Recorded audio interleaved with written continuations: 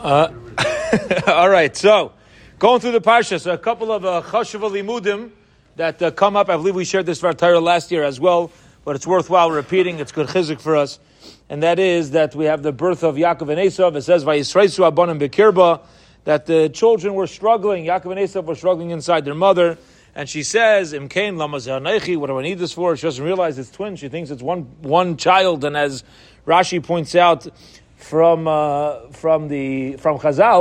that whenever she passed by a base medrash, the kids were trying to run out. Whenever she's trying to pass by a church, the kids trying to run out. She thinks it's one kid who's running after everything. This is confusing. She doesn't know what's happening. So she goes and asks Shem to. Interestingly, she doesn't go and ask her husband. She doesn't go and ask Avraham Avinu. They would have a bias, perhaps, in how they wanted to see this.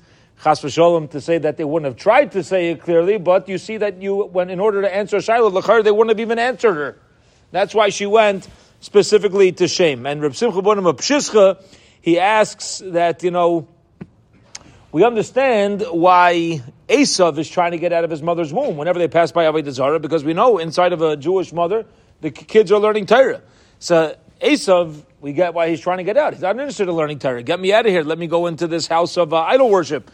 But for Yaakov Avinu, he's learning with a malach. He's learning Kol Torah, the entire Torah, with a malach.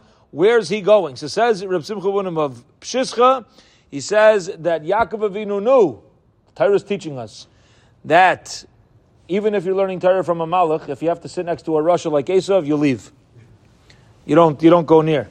So they ask. This is not from Rav Bunah, but they ask that Esav was born first, right? So that means he was closer to the exit. So that's why didn't Esav just leave? No, leave.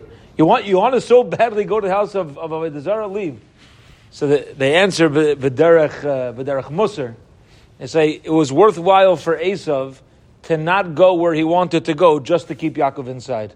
Very often with a Rasha, their goal has less to do with what they want, and it has a lot more to do with stop Torah and stop Emes from Taka being spread. Interestingly, we'll just end off. They say from Chaim Shmulevitz that another answer why Yaakov Avinu didn't leave even though he was learning Torah is because there was no amelus. There was no effort that went into it, and Chaim Shmulevitz points out, and that's what Yaakov wanted to go already start working for himself. He doesn't want to be here being spoon-fed by a mother. Chaim Shmulevitz points out, this is why there's no halacha to stand up for a pregnant woman.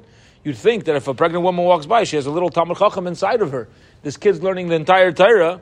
No, a Talmud Chacham, a Torah scholar, no matter what age, you got to stand up when they walk by.